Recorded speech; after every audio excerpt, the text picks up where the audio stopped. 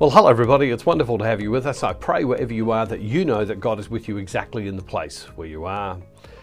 Yesterday we talked about endurance, and often we don't think about endurance. Endurance that is experiencing hardship and difficulty but pressing on through it. And in James chapter 1 verses 2 to 4, it says, "And let endurance have its full effect, so that you may be mature and complete, lacking in nothing." So endurance is something that we are meant to approach and hardship with joy, knowing that the Lord is with us, and knowing that when we get to the other side of the things that we endure, there is a change that takes place within us. The writer to the Galatians, people of Galatia, says this in Galatians chapter 6 verse 7. "Do not be deceived, God is not mocked. For you reap whatever you sow. If you sow to your own flesh, you'll reap corruption from the flesh. But if you sow to the Spirit, you'll reap eternal life from the Spirit. So let us not grow weary in doing what is right, for we will reap at harvest time if we do not give up. So then, whenever we have an opportunity, let us work for the good of all, and especially those of the family of faith." It's a great passage of Scripture. There is no doubt in all of our lives that there is hardship that comes, and there is unspeakable hardship at times, tragedy that many of us face, and we have to endure through those moments in time.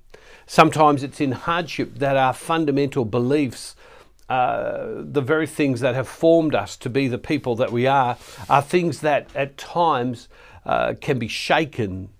And yet maturity is about being able to stand in the continued belief and the continued values that we have, even when hardship and difficulty comes our way. Easier to say when it's not here, but that is the aim.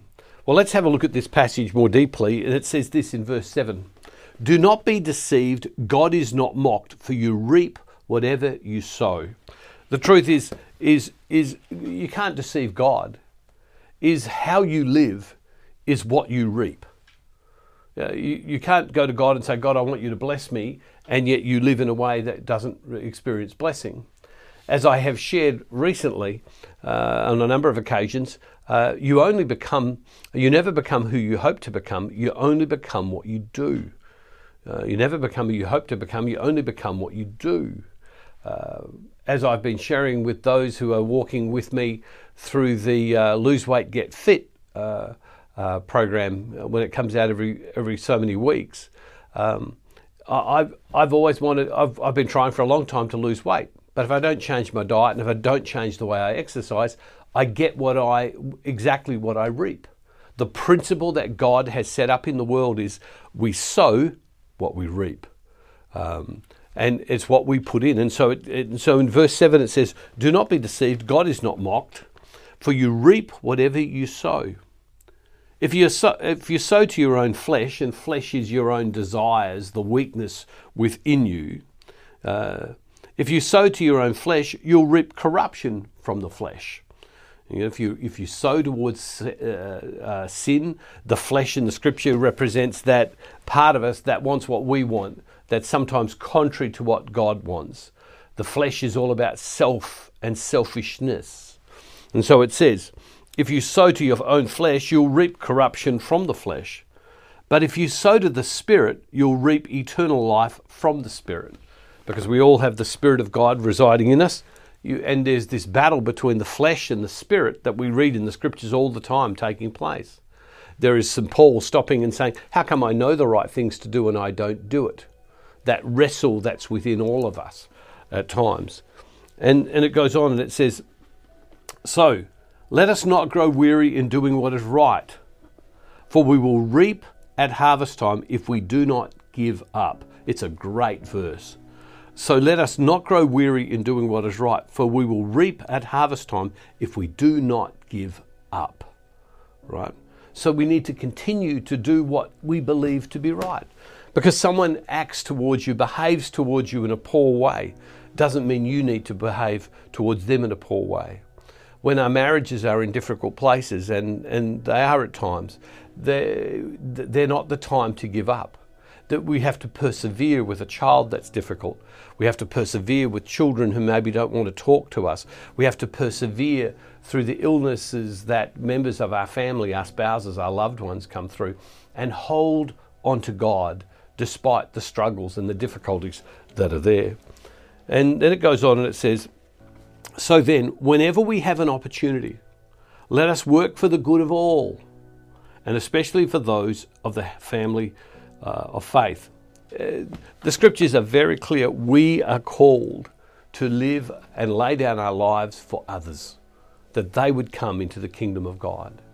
And maybe there are people in the wider world, in our families that we can love. There are people who within our church families that we can love and serve. This passage of scripture, what these last couple of days have been about, we need to persevere, we need to endure, and we will be fulfilled, we will be complete. And so when struggle comes, we can count it as joy because God is with us, because we know on the other side of it, we have experienced growth in our life.